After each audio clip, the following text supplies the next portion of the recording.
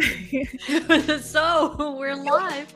Well, I'm listening to this music. This music is new.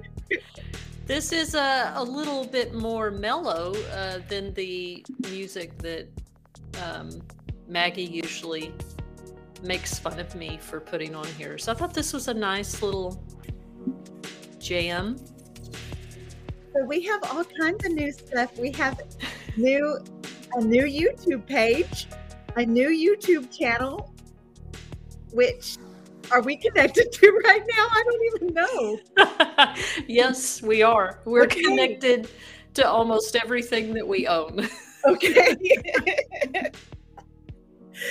Well, I'm so excited because this is starting to come together. Our beginners, what is this, like podcast for beginners? That's right. It's podcast. I won't say it because if I say old ladies, you're going to get mad at me. That's right. You and I are going to go round over that, Tunchi, because I'm a little bit older than you and I'm not old. We're old souls, honey. Well, we're young in our bodies, but old in our souls. Oh, I kind of feel like it's opposite. I kind of feel like it's a little bit of opposite.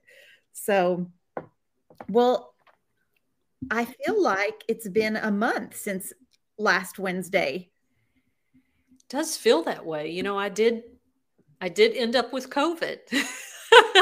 When we were talking last week, you were like, you need to take a COVID test. And looking back at that video, I did look very ill. You were not feeling well. Mm-hmm. You and you weren't going anywhere anyway, but I'm glad you did finally test with your probably free government issued COVID test that you have there. That's really important. Yeah. It was, when we got off that live, I went to bed and I was like, I feel like everything is being drained out of me right now. Like it took absolutely all of your energy to get through. And I was trying to carry you, but you know, it's not easy because you kept chiming in. I was trying to save your voice. It sounded like it was hurting for you to talk. It was like the footprints in the sand I saw where you picked me up and carried me, yes. And there was only one set of footprints. Yes, that's exactly what. Well, we're talking about my stomping grounds, my prison stomping grounds tonight, and yours for a short time. But most of my prison experience happened on the Dr. Lane Murray unit in Gatesville, Texas. That's it. There it is. There it is. I won't highlight your usual comment about your stars. I'll let that one go. I appreciate that. But yeah, I thought that we would, try to highlight each unit and have a good discussion. A lot of times people who have loved ones on the, inside, they want to know what it's like at each unit. And then it's nice to just compare and hear how different one experience literally up the road can be so different than where you're at. It's really bizarre. And I thought what better place to start than your alma mater, the Dr. Lane Murray unit. That's it. So that's the road the drive. That's the driveway we're looking at. So yeah. Now I made a little slideshow that it was hard to find pictures. So I tried to find the best pictures that I could. Ghostface Gangster. Hi. I love the tag. I love the name. I'd get into a whole discussion about Scream and stuff, but yeah, so I put together some pictures and I thought that, we could just kind of go slide by slide and hear maybe some thoughts or memories that you have looking at these photographs. So how do you feel and I have to be mindful that we do have our Podbean podcast, so there will be people that can't see the pictures eventually if they're listening to the podcast in a different way. But like you said, this is the entrance. You can see the unit in the background, and there's the big cement block sign that says Dr. Lane Murray Unit, Texas Department of Criminal Justice. What do you feel when you see that, Marcy? You know that sign, that concrete rectangle emerging from the ground? That's a thing that there's a lot of ladies that I've been incarcerated with that go back actually and get their picture taken in front of that sign. That's a whole thing. And so when I see that, that's what I think. Now, Brittany and I, my girlfriend and I, went back to the unit. She was visiting her friend, and I was not anywhere near bold enough to get out of my vehicle and walk over in front of that sign to get, I did not want to give any officer any reason to say anything to me. But there's lots of people that do. So I don't have any anxiety looking at this picture. And perhaps it's because I have driven back onto that property since I've been out. It kind of reminds me of a tombstone, like it's really what it looks like. To me, I always found it, at least the older units kind of, they're smaller and they're different colors or whatever. But this is the angle of it and everything it just reminds me of I still, like you said, I did a short amount of time at Lane Murray when I was 18, pretty close to around the time they opened the unit. Some of the buildings weren't even there, like the chapel and stuff, but just seeing it, the outside of it makes me feel like I'm 17, 18 years old. And the horror of being on the host squad at Lane Murray at that age. Yeah. So let me switch over here and tell me if I hear the dogs. Sorry. It's okay. I'm going to switch over and tell me if you can see the next slide. There it is. So here is the aerial view of Lane Murray. And I'm going to try to use can you see my pointer on the screen? I can. Okay. So this was the area that you came in. Right. Where the cars are. And then that's the staff parking lot, visitor parking lot. Yeah. And then you go in. So what is this little building right here? Do you know? I don't. That's the guard shack right when you get to the gate? I don't. Oh, it must be. No, because that would be further down. I don't know what that little building is. I don't even remember seeing that. Shush. Oh my gosh. Your dogs always, they feel very left out when we start talking.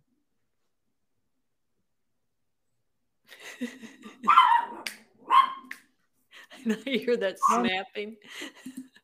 I feel like I'm in church with my mom.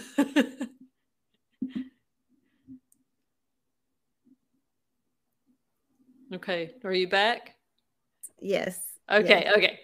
All right. So, all right. So this main building here this is where visitation is. Yes. That's admin, warden's offices. I want to make sure I'm looking at it. Yeah. And visitation is all right there. So, and it's air conditioned in that building. Right. So here we see the mini air conditioned units on the roof there. And then there's the gate where you enter into Main Street. So anybody that's actually watching, you see this long sidewalk. It's a very wide sidewalk that stretches the whole unit. So when you hear Marcy say on Main Street, it's like Main Street in a downtown somewhere. This is Congress. This is Congress Right. Avenue. That's where all the stuff happens. So this is where you're actually entering. Everything is surrounded by that fence, but that perimeter fence. But this is where you cross over into this gate. And so this building right here, this square building, which one is that? So what it is if you're not seeing the aerial view, it's literally Jennifer described a sidewalk, but it's wider than your average residential street. And where inmates walk is all the way to either side of that. But we call it Main Street, and it's as wide as a street. And then there's buildings placed on either side of those. So the buildings on one side of Main Street are all living quarters. That side, that's right, Jennifer. So that's all living quarters. But on the other side, it starts with an education building that stands alone. And that education building has air conditioning. Mm-hmm. So the classrooms in there are pretty typical of what you would think any traditional classroom would look like, with the exception of there are prison guards walking around. And of course, that's not too different than high schools nowadays, and even middle schools, right? They have school police officers that are dedicated to walking around that area. So, and your library's in here too. I think this almost whole section down here would have been y'all's library. Yes. Library. I'm sorry. Lori will make fun of me for saying library. Yes, library. Uh-huh. So what is the little building here? The next building on that same side of the Main Street is the gym. So a building that rarely gets used. It gets used for lockdowns. It gets used for, shakedowns. The staffing, ideally, if everything was working according to policy and the way that it's all supposed to work, fully staffed, the gym would be open they would have aerobics classes. There's a couple televisions in there and a bunch of workout videos in there. There is some exercise equipment. There are some basketball goals that I think in a better ran facility, you might have actual basketball games. There's a volleyball net that they can set up. In the 10 years that I was there, none of that ever happened. I think that they had open call gym time less than 10 times in 10 years. Jeez. Now, Marcy, I want to talk about the gyms in women's prisons, because you're highlighting something that happened at every single freaking unit I was at. Every single unit. You would have a really nice gym, right? Like the gym at Mountain View. I mean, we did pressure them a lot more to use it. Like we even put a mural on the wall. We had a long time ago, they used to have what were called coaches. There was somebody that was a staff member that was a coach, like a PE coach that ran the gym, and then they got rid of him in the late 90s. But we had an officer that, like, I think he was one of the ACA compliance people, right? But he made sure that we had to have activities. You had to show that you were doing activities at the unit. So we had volleyball tournaments. We had conferences in there. So he was responsible for that. Now, until he came along and did that gym was never used. The gym at Riverside, full of dead crickets. And they absolutely hated inclement weather, because our rec yard at Mountain View was literally, you just walk across the street. And I mean, like sidewalk, there's the gym. Mm-hmm. And they hated us. They would have us in inclement weather 1 degree away and be like, oh, well, just stay out here. And I never understood what their resistance was for us to actually utilize the gym. I love that Mountain View unit, which is a hop, skip, and a jump away from the unit we're talking about, would even offer inclement weather ever, because that's something. So TDCJ policy says that we're supposed to have outside recreation X amount of times offered to us a day. And then policy goes on to say when it's inclement weather. When the weather does not allow for inmates to recreate outside, they are allowed to have gym time as recreation. That doesn't happen on Lane Murray.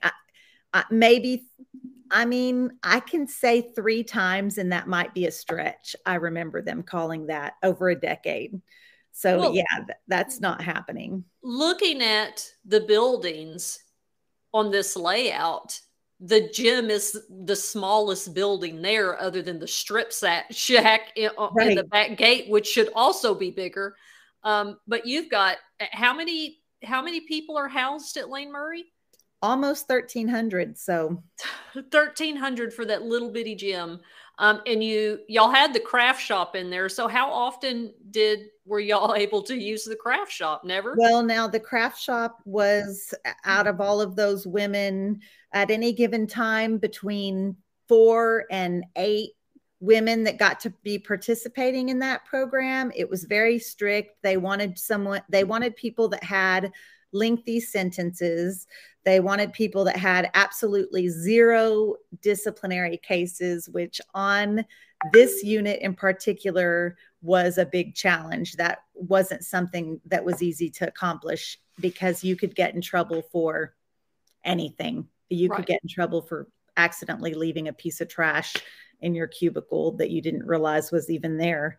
So yeah, that definitely happened. So yeah, the craft shop, and I don't have any experience with the craft shop. So an interesting side note for the folks listening is that the craft shops at the women's units, again, way back in the 90s and 80s, we had in-cell, what they call piddling craft, that you could do crocheting and all this other stuff, and you could sell it to officers. You could send it home. Well, they got rid of it, or they very tightly controlled it, like Marcy's saying. So that was a source of income, because you could literally sell that to the staff members. And the men, they still have very robust craft shops where they do leather work, all kinds of stuff. And so when we talk about higher education and women not being able to afford their college classes, they always point to the men and say, well, the men afford these classes. Well, first of all, their support is different. And second of all, they have craft shops that they sell leather work. You'll see a lot of the legislators will brag about their boots and their belts and their bags that they bought from people incarcerated. So just wanted to highlight that for another topic, for another discussion. Yeah. In that same little building, along with the gym and the craft shop, that's where the beauty shop is. Also. Oh my God. So you've got all 3 of, wow. That's a super tiny space for over 1,000 women to try to utilize that during inclement weather. Well, it was never open either. So it didn't really matter what size it was. We cut our hair. We had to cut our hair and each other's hair with blades out of razors, or like my length of hair, long hair, I would use toenail clippers to keep my hair cut. I never once was able to get a haircut my entire time I was there. Boy, I feel like when we have our night where we go through Mountain View pictures, you're going to talk a lot. You're going to get mad. I'm going to be mad. So let's move on to this big building. It's the biggest building just about, I think, on the layout that we're looking at. And that has it has several different things in it. It has, from right to left, it has the laundry is right there. And then the chow hall is in the middle. And then it has medical. It's all in that one building.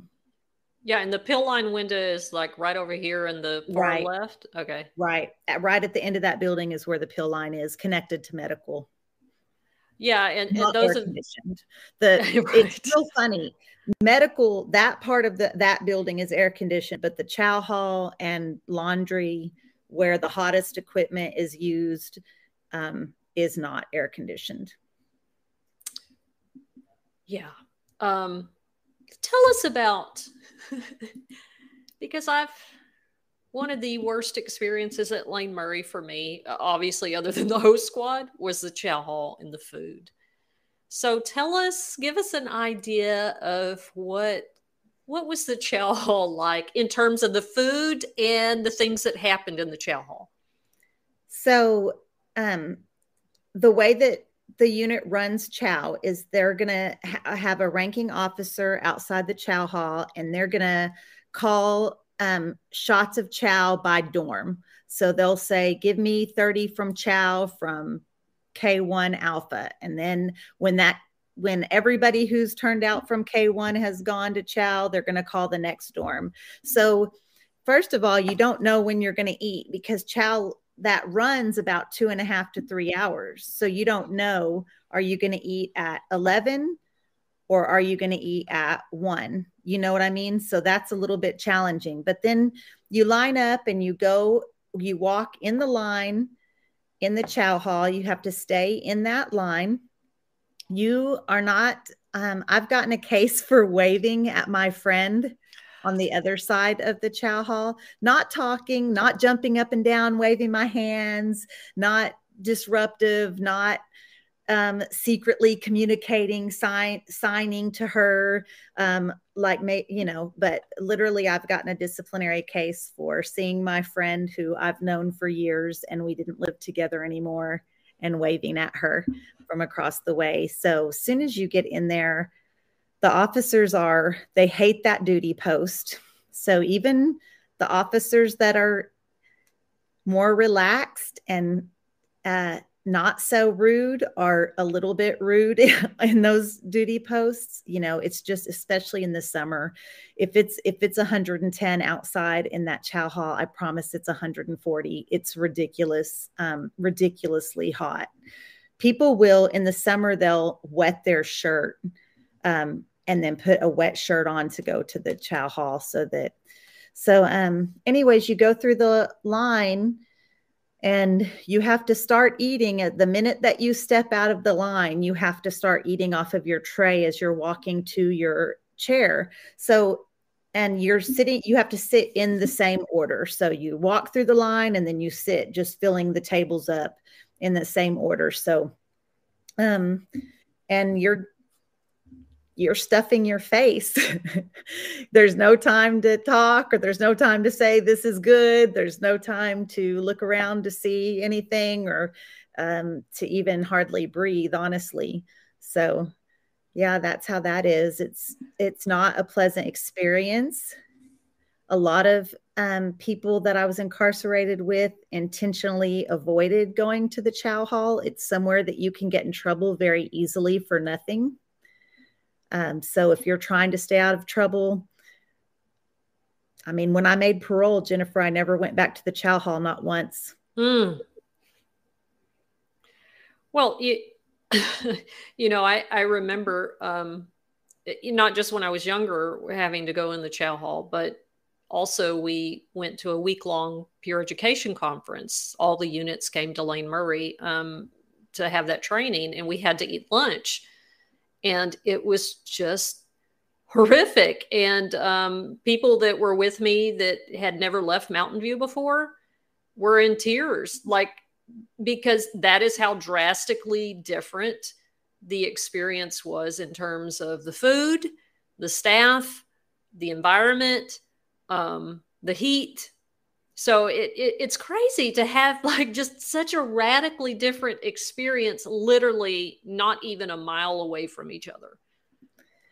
You know, we had anytime volunteers came in for any religious services or anything like that, that's something that they would go through the chow hall and eat. And the kitchen bosses would know volunteers were eating that day, and we would all on the unit, we'd get excited. We're like, oh, volunteers are here. We're going to eat better than we normally would, because they would step up their game. And so I remember about my 7th or 8th year in, sitting in the chow hall, and it was the kind of situations where the volunteers were coming in and sitting right with us even, because sometimes they eat in ODR, right? But they're eating on our side, and we're thinking, hey, this is pretty good. And those ladies were shocked at the quality, the low quality of that food.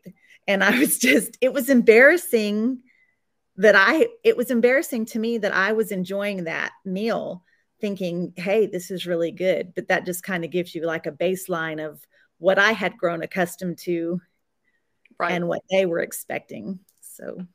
Right. So I know that we have the chats that you and I can see from YouTube, and I don't know why we can't see the Facebook chats, but I'm kind of monitoring that. And Chris says, you know, most chow hall meals sucked anyway, but the food always got better when visitors or legislators or any type of visitor to the unit, it got better so much, so much better. You know, and I remember us when we ate there, I remember spitting out rocks.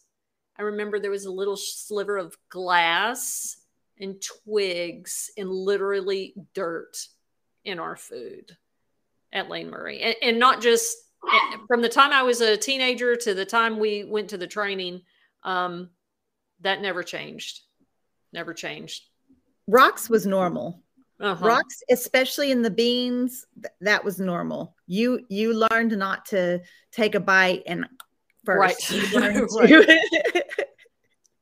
You learned to make sure and roll that around in your mouth for a moment before you bit down on it. And there were people that chipped their teeth on rocks. That was not that uncommon. And what you said about, like, you have to start eating. So you have 20 minutes by policy, you have 20 minutes in the chow hall, and that starts from the moment you get in the door. And you're like, well, logically, that doesn't make sense if it takes you 20 minutes to be. They don't care. Start eating it as soon as you are on. You better just start eating it, like you said. Jennifer, go ahead. It never was 20 minutes, though. It never was even. I don't remember any one time that it was 10 minutes. And I had my little commissary purchased watch, and you know, and I remember checking it out and being like, "Wow, I literally went through that in 4.5 minutes," and that was not unusual. It wasn't unusual for me to, I used to make kind of a game out of being in the dorm and timing the ladies from the time they left the dorm to come back. And oftentimes it was 7 minutes. Jeez. And that's leaving the dorm, going through the chow hall line, and getting back and coming back. Well, you know, when I was 18 years old and I was on the host squad, I was starving, and I didn't have commissary. I didn't have any, you know, I didn't have any commissary funds, and those were some hard years, but I was hungry. I was starving. I was young. I was working in the fields, and sometimes I would cry at night in my sleep because I was so hungry. And I didn't ask people for food. I knew better than that, right? I just knew that I had to eat whatever was in the chow hall. And when you are not able, when you literally can't eat your food and you're told to get out, like, you are shoving that while you're putting your tray in the slot, you were shoving food in your mouth. And I remember just being like a starved animal when I was at that age, because I was working in the fields. I was young. Yes, that's anybody that okay. So that's one thing. If you, in my experience, so I went to the store. So if I'm going to chow and I'm sitting with people that don't go to store and I'm watching them kind of shovel their food in, I'm handing them some of my food because they are hungry. It's not enough. It's not enough food to keep you from being hungry. Right. It's not enough to begin with. And then you don't have any time to eat what you do have. Right. It's the same thing about being on restriction. Anytime I was ever on commissary restriction and my box had finally depleted of my commissary items, it was that same feeling. It's a little bit of a desperate feeling. You know, you need those calorie intakes, especially if you're working a manual labor job like host squad. Mm-hmm. So let's talk about medical. So this is a respite area, meaning it is an area with air conditioning that you could hopefully beg and plead to go cool down in. But I really want to talk about what was your experience of medical care at Lane Murray, if any? Did you Well, avoid that place as well? no, oh, gosh, my first pap smear in prison on the Dr. Lane Murray unit. Now, Jennifer, I'm a mother of 5. I've had 5 babies, 1, 2, 3, 4, 5, all delivered naturally, all vaginal deliveries.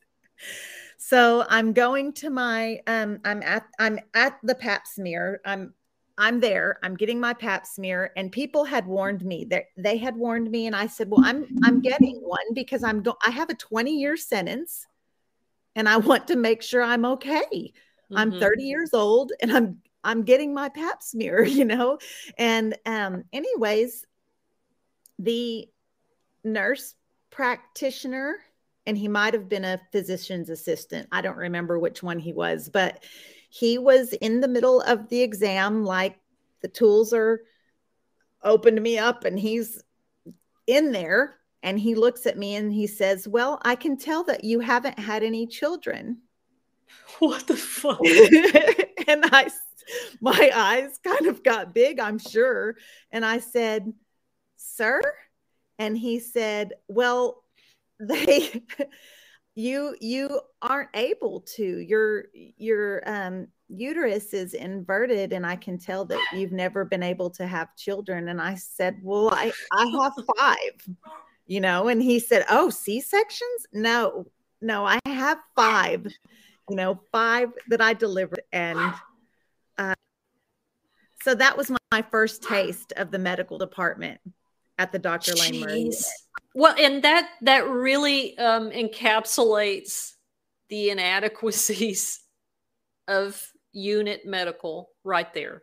Like, I think anybody who has done time in TDCJ hearing that story, they're going to be like, "I believe that." I believe that completely and 100%. I had a PA, a physician's assistant, who was giving me a pap smear, and in the middle of it, Marcy, in the middle of it, stopped and picked up his piece of cake from the ODR. What? And began to eat it while he was staring at my vagina. What?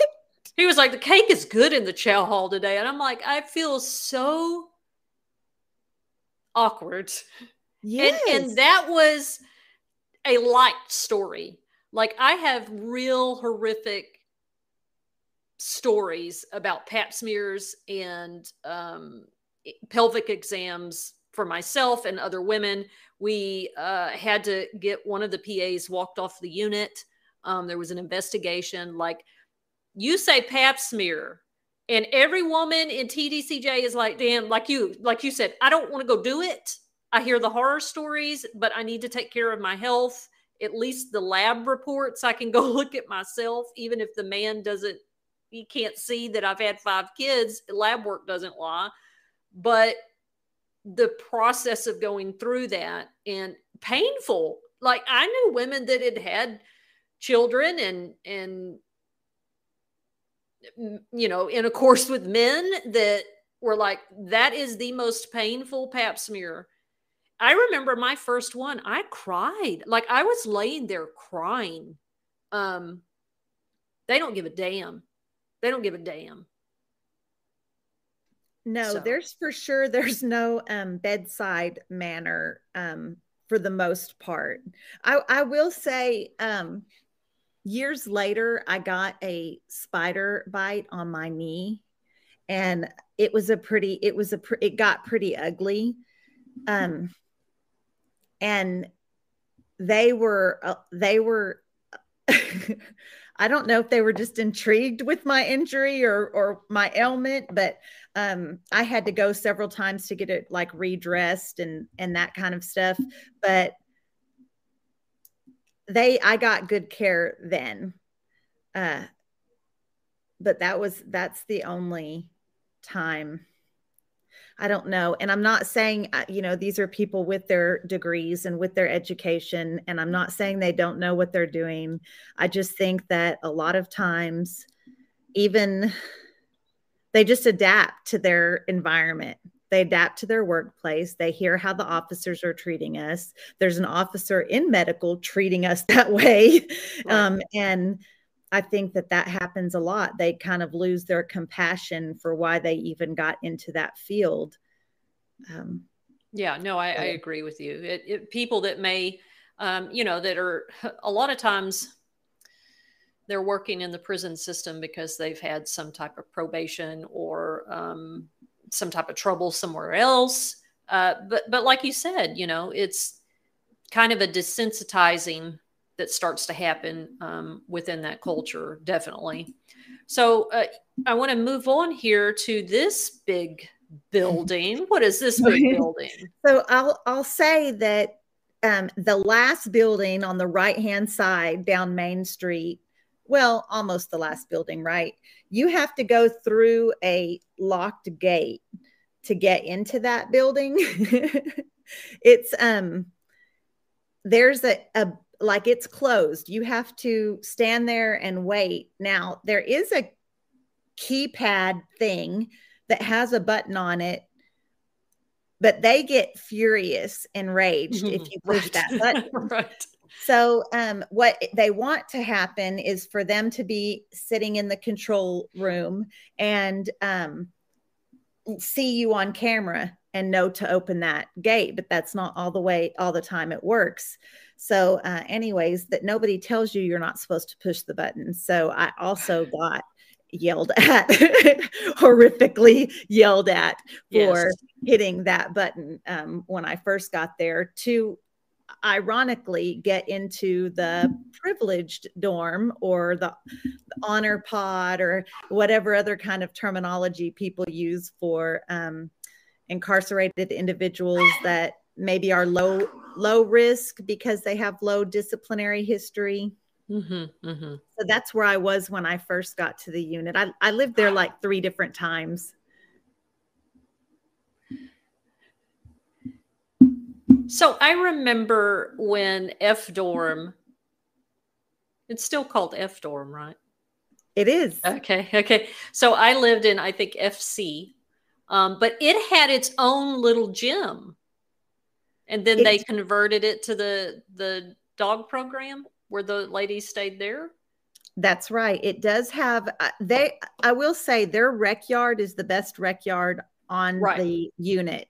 It's the biggest rec yard and almost the only rec yard that you can play volleyball without constantly. I mean, the razor wire eats volleyballs.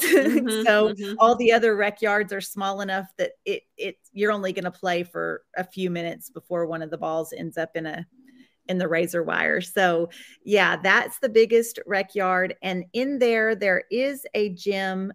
Now I got there in 2010 and that had already been converted to the Patriot Paws program, which is the program where inmates train dogs for veterans. So this little building to the left of F-Dorm, what is that? So the last building on the unit is the chapel. That's the church house. That's where all the volunteers come in to indoctrinate. It's just we're in the Bible Belt, so it's very, very, very, very, very Christian.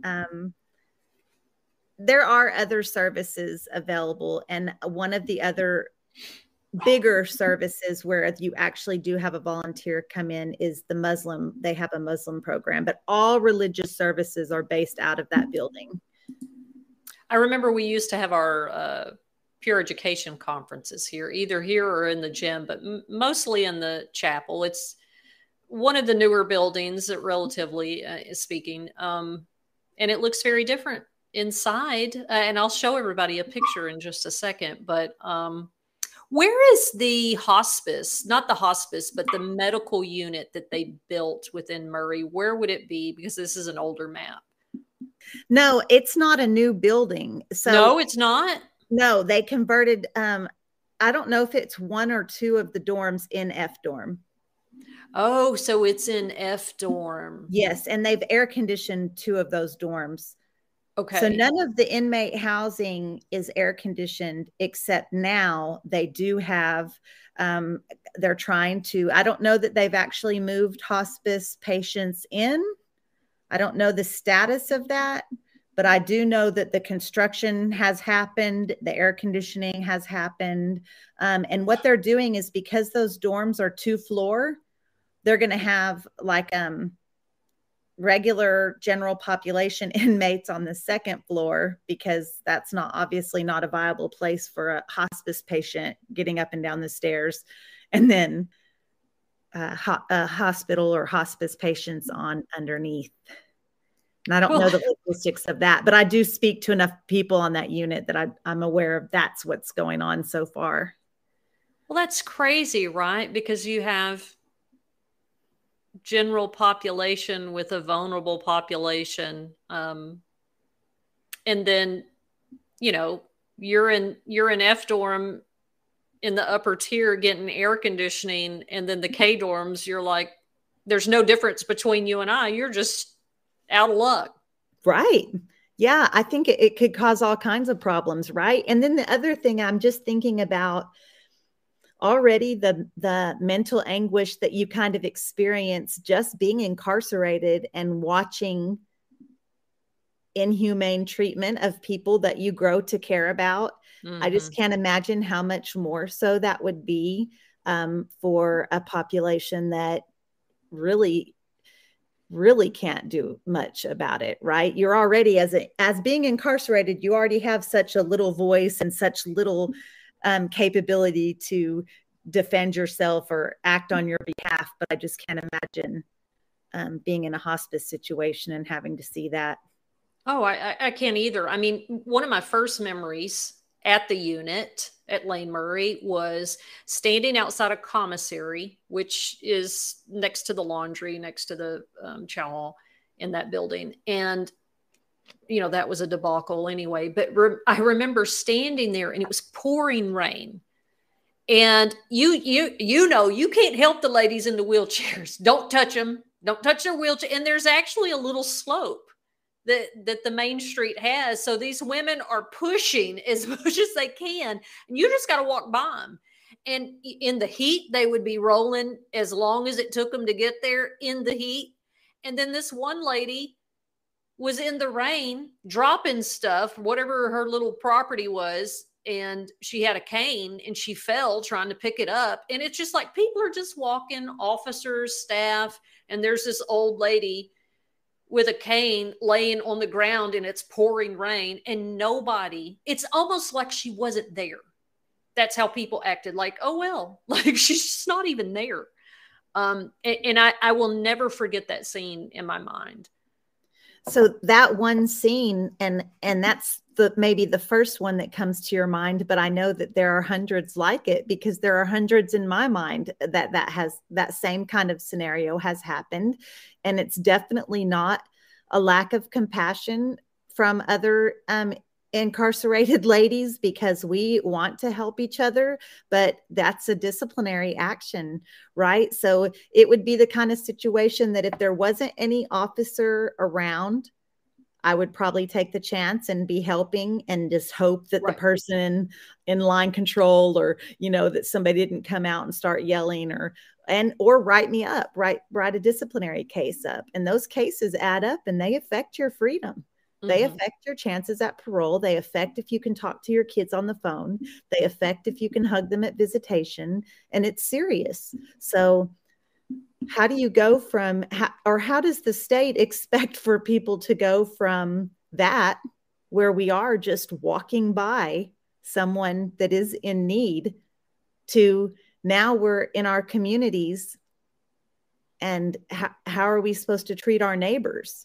Right. When you've been trained to, number one, self-preserve, you know, I can't afford disciplinary, I can't do any of that. And some of it too, Marcy, was, you know, not just watching how elderly and disabled people were treated and neglected, but also just seeing levels of violence or medical emergencies. The only way to cope with that inside is to dissociate and compartmentalize it and turn yourself off and not feel. And it's really hard. And I discovered that in my life journey. It's really hard to turn that back on. And you have to work really hard with a lot of therapy to turn that switch back on. And it's not, like you said, it's not for being evil or nasty or cruel hearted. It is, you cannot cope with those feelings. And there's a helplessness to it that there's nothing you can do. And you're just forced to bear witness to it and do nothing. So you just turn off. I mean, that was the only way I knew how to deal with it. Very much so. I mean, those coping skills that we have to be able to deal with that trauma when it's active trauma, we're right in the middle of it. That's one thing that I just remember we laughed a lot about things that were not really laughable moments. Like it's really not funny to be in the strip shack coming in from Host Squad and have to have all your feminine products off and out of your body, and you're on your cycle, and you're getting yelled at, and it's 20 people crammed in this small space, and it smells horrible. We've been outside working, and we would laugh and crack jokes about that kind of stuff, but it wasn't funny. We were just having to deal with it some way. And it was kind of one of those, what is that saying? You either have to laugh or cry kind of things. Yeah, no. And I think all of us that know each other and spend time together in our group chats, our group texts, there is a lot of dark humor there. And, you know, I had somebody one time make a comment, I don't know if it was on my Facebook or something, that I had made a joke about, you know, something that related to prison. I'd made a joke about it or whatever. And, you know, she was like, well, I think the criminal justice system is, you know, a serious matter. And I find so much that it's not easy to laugh about. I said, well, ma'am, after 20 years, sometimes all you have is a sense of humor.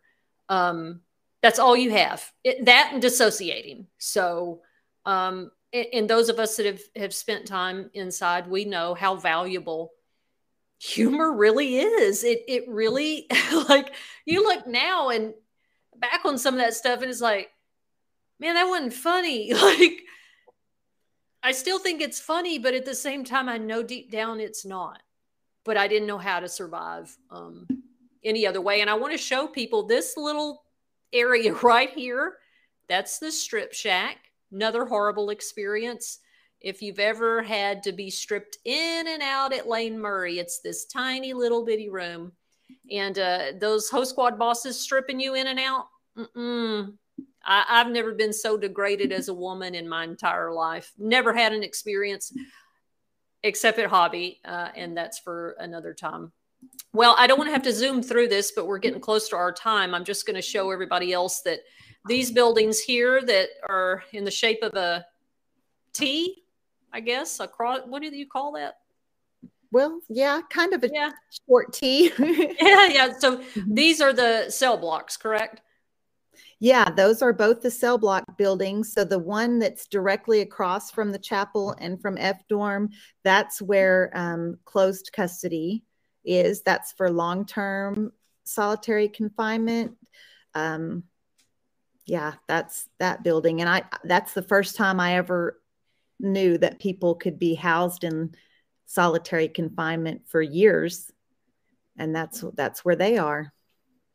And then the next building is cell block housing. Medium custody housing is there. And then these three are the K dorms. So these are dormitories, correct? Right. Then there's 3 more dorms. So there's 6 dorms, 6 buildings that house inmates on that unit. And the 3 that look just alike, those are the K dorms. And there's 204 women in each of those dorms. So two pods in each dorm. So let me go to the next. That's the outside perimeter fence. I remember sticking my hands inside of there to pull those weeds and pulling back bloody nubs. Yeah, so these women here, they're either on the yard or on probably the host squad cleaning around the perimeter fence. Yeah, And that's you'll for see. sure. That razor wire, golly. I mean, I don't know how many times people's heads, because you have to, you see, there's ladies that, some ladies are holding an Aggie, and the Aggie is shoved in this ringed razor wired bunch that's on the ground around the unit, so that people maybe don't shimmy under the fence. And so there are a few women that are holding the fence, the razor wire up. The other women are all on their knees underneath that razor wire that the Aggies are perilously holding up, so that weeds can get pulled. And that's what's happening. They're on their it's not a safe place. And I cannot believe I can't believe no one's been hospitalized, or no one that I know of, not to say no one that I know of has been hospitalized for this. It's so dangerous. And those Aggies slip. Yeah. They slip. So and Marcy, I want people to know that razor wire, I mean, it is like, it really is the sharpest, like thinnest. I mean, just barely bump up against it, and it is slice and dice, like unbelievable. Like when I hear about people crawling over these razor wires, like during escapes and stuff, like they're saying, oh, they barely lived, they had to get them down. They are bleeding to death. Like that razor wire is not a joke.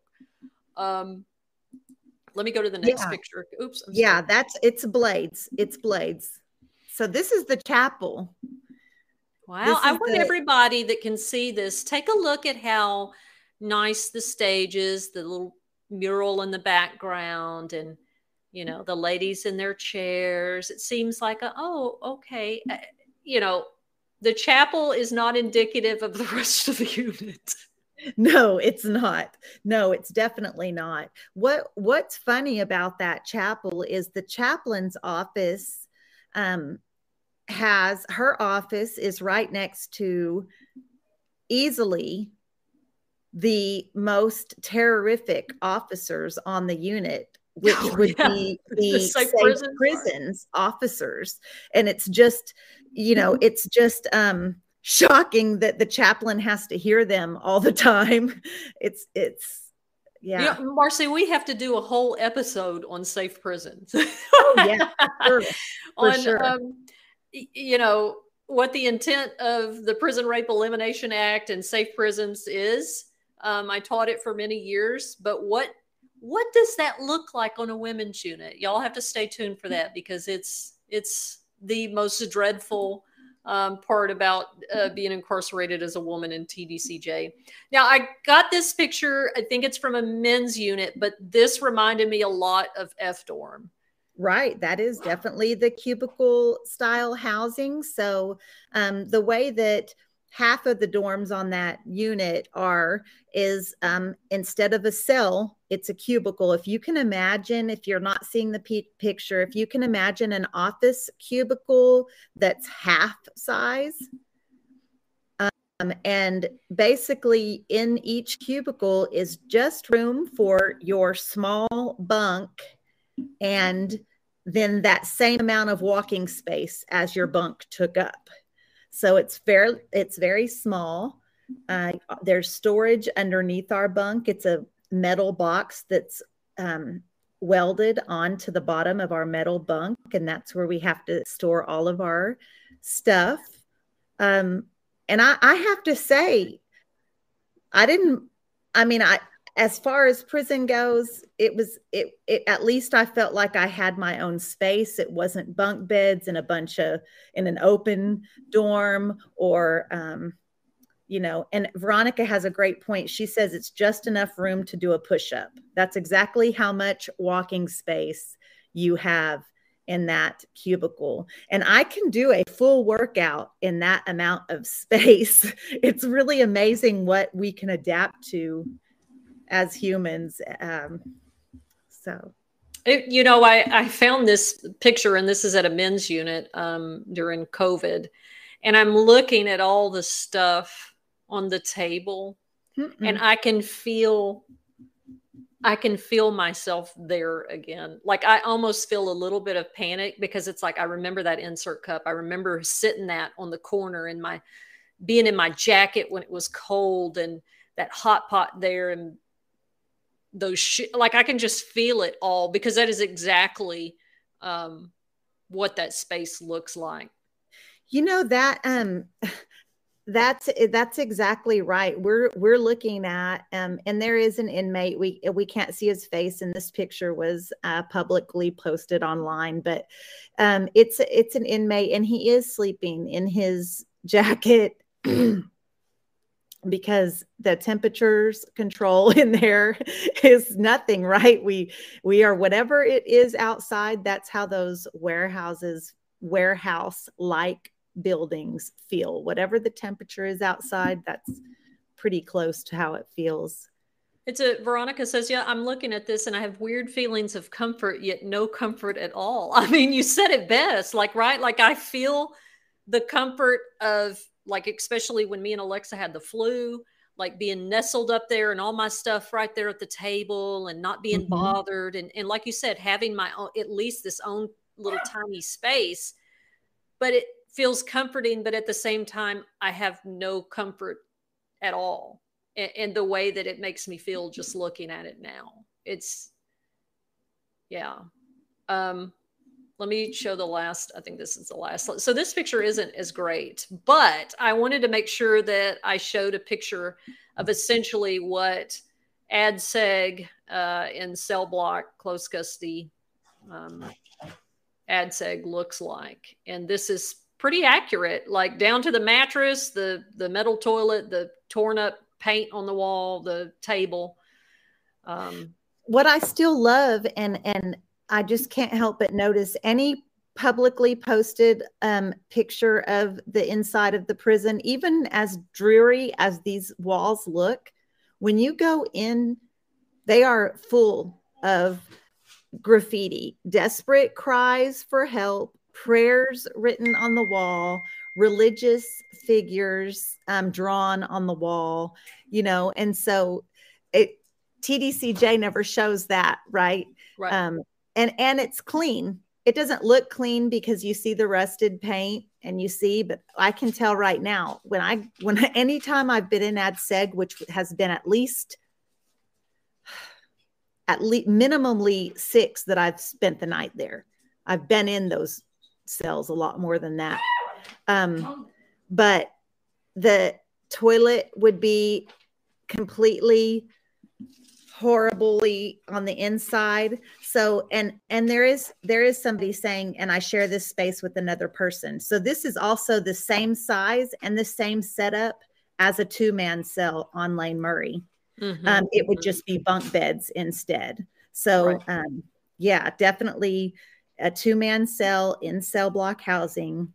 They are housed together, but this is what we're looking at now without the bunk bed. This is a solitary confinement cell. That mattress is a pretty good portrayal of our mattresses. Also, I'm kind of impressed that they even put that online, frankly, because I think it was a contraband picture. Do you know and it might be a contraband picture, because every picture that I see, they have pillows. It makes me so angry. We didn't have pillows, and they don't have pillows now, but they want the public to think that they have a pillow to sleep on. No, they sleep on that mat. Yeah. And I flip that mat over and it's liable to be gutted and ripped at the bottom of it. And, when that happens, there's no telling what's inside of it, including bugs. It literally is third world country type of conditions, and we're talking about the state of Texas. Just recently,